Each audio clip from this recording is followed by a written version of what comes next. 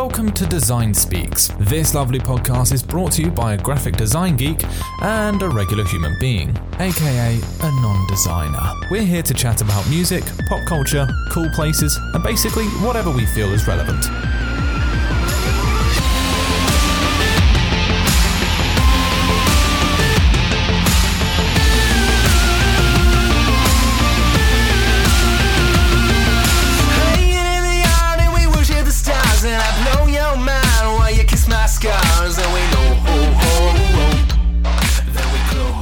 Hey guys, I'm Brandy C. Happy New Year. You are listening to a sabbatical episode, our first of 2018. We wanted to put together kind of a best of little clips of some of our favorite interviews from the past year, 2017, our first year on this podcast. I think we had some really great guests on. So I hope that you enjoy them as much as we enjoyed doing them. So here you go. We are going to have the amazing Colin Rigsby, a.k.a. the lead singer and leader of the band Vespertine. Mm-hmm. So I am like huge into creative process. So I would love for you to tell us about like your process, like whether, I guess more specifically, because we want to try and have you on again in the future, maybe to talk more about your music. But if you're able. Yeah. Sure. I think I'd really like to talk today about more like your designer side. So what does that process look like from the time that like you're contacted from someone that wants something from you to like your finished product? I'll say that it's all I've learned. I'm always learning and evolving the process and my approach. I'd say I've kind of realized in a more tangible way how much a like artist-client relationship is about understanding each other, or at least me understanding a client and really learning how to talk to them and how to ask the right questions to really get to what they want. Right. And sometimes that ends up being like, hey, you don't actually want to hire me. This isn't what you need. Oh, yeah, you know what for I mean? sure. And so like I will just waste your time and money pretty much, and we both won't get anywhere. Yeah. So, So like it's a weeding out process? Yeah, I could just take on everything, but it would get really frustrating. So that's one, the approach is definitely something I've learned. So I think it all starts with that. As far as process goes, it starts with being like figuring out what it is they want.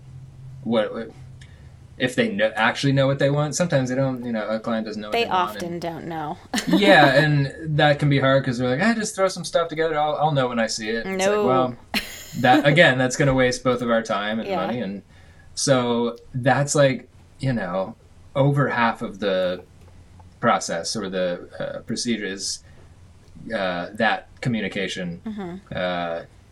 So yeah, as far as process goes, that's where it starts, and then from there, if I can be like, okay, we're on the same page now. I see what you are after. It's all about just learning. Well, I think something to consider is again where they want to take it. Do they want to take something? So like do they the want direction? to take it to another place? Yeah, like do they want to push the envelope, or do they just want something that works? Yeah. Do they want to be innovative? Do they want me to take a risk? Do they want to take a risk? Or do they just want this thing that they saw somebody else do and I do it slightly differently? I'm okay with doing that, but it's just like figuring that out up front is important. I was telling Michelle earlier how, like, I was actually showing her, like, he's been doing lettering and I've been doing lettering, but you can definitely tell that he did this every day for a year, and I do not. Thank you. So did you, Awesome progress. how was that, just tell us real quick, like, how was that project for you, and, like, what did you learn from doing something like that every day? Well, the first thing I've learned is that doing something every day like that is exhausting. Don't tell me that, because then I won't ever want to do it. But the other piece is that, any type of consistent practice with the intent to get better, and kind of like in that process, learning about it, looking up other people that are really good at it, and kind of trying to mimic or improve your process based on their workflow or whatever.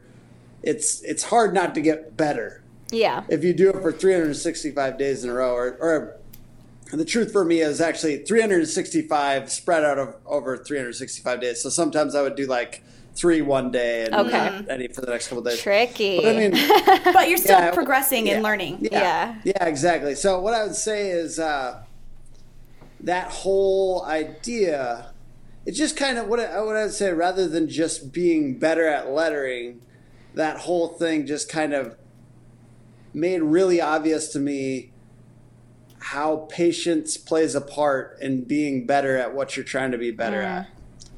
And it's so much, it's magic how doing the same thing consistently over a long period of time, you're going to get better, and you're going to get dramatically better. And when you think about it, there isn't an industry today that isn't involved in the usage of color in some way.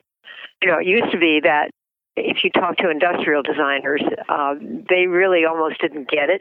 Why would color be important, for a very boring kind of commodity? But I think that, now everybody gets it, that color is really an integral part of what it is that we do. So it is important to get that expert advice, because you can't just choose color, off the top of your head. It has to be an educated decision that are based on many things.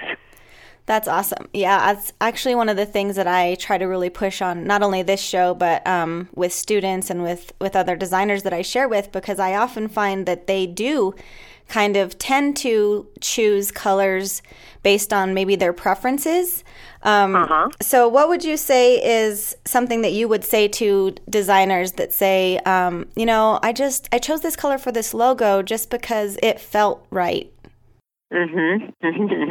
Well, I think that feelings do enter into it to an extent. I mean, some people just have this great sense of color, and if they've had a lot of experience, I can understand they're saying it felt right. But it can't be the only decision. I mean, there's so many things to evaluate. When we work with clients, we have to ask a lot of questions, not the least of which is, who are your competitors? And so that we can check out what their competitors are using in the way of color. The last thing you want to do is to duplicate what your closest competitors are doing. And that's something that sometimes is not thought about. We also look into certainly the psychology of color. What is the inherent meaning of the color? How do most people perceive of that color? So the psychology of color is really, really important, as well as upcoming trends. Now, it doesn't mean that trends are the end-all, be-all, that everything is based on the hottest color trends. That is a portion of what we look at, but it's not the only thing that we look at. We also have to look at, just kind of the overall messaging that you want your product or your brand image to convey. So what colors need to be included to get that really important message over. That again is like an offshoot of psychology of color. But it's all a very thoughtful process. It's not something that's done just because you like that color. I like the way it looks together. That just can't be the end result. Because you also have to explain to a client why you've made your choices. Absolutely agree. And in order to create that rationale, you have to give some pretty good reasons behind it. You can't say, I just like the way the colors look together. End of story. All right. So there you have it. A lot of our best of, some favorite clips. Thank you, Michelle, for taking time, even on a sabbatical, to edit all that stuff together for our awesome listeners. Thank you guys, as always, for being here. We're super glad that you've stuck with us this long, almost to a year, and we have so many more great things coming. Lots of really cool interviews that I'm setting up right now, so I guess we will chat with you more next week, and I hope you had a wonderful first week of the new year. Bye-bye.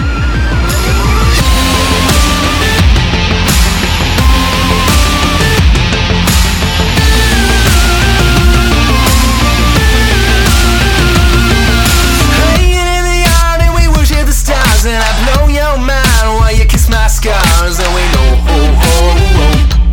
then we glow. Wasted for a week when you get what you seek, but the precious will fade in a grim mystique. But we go,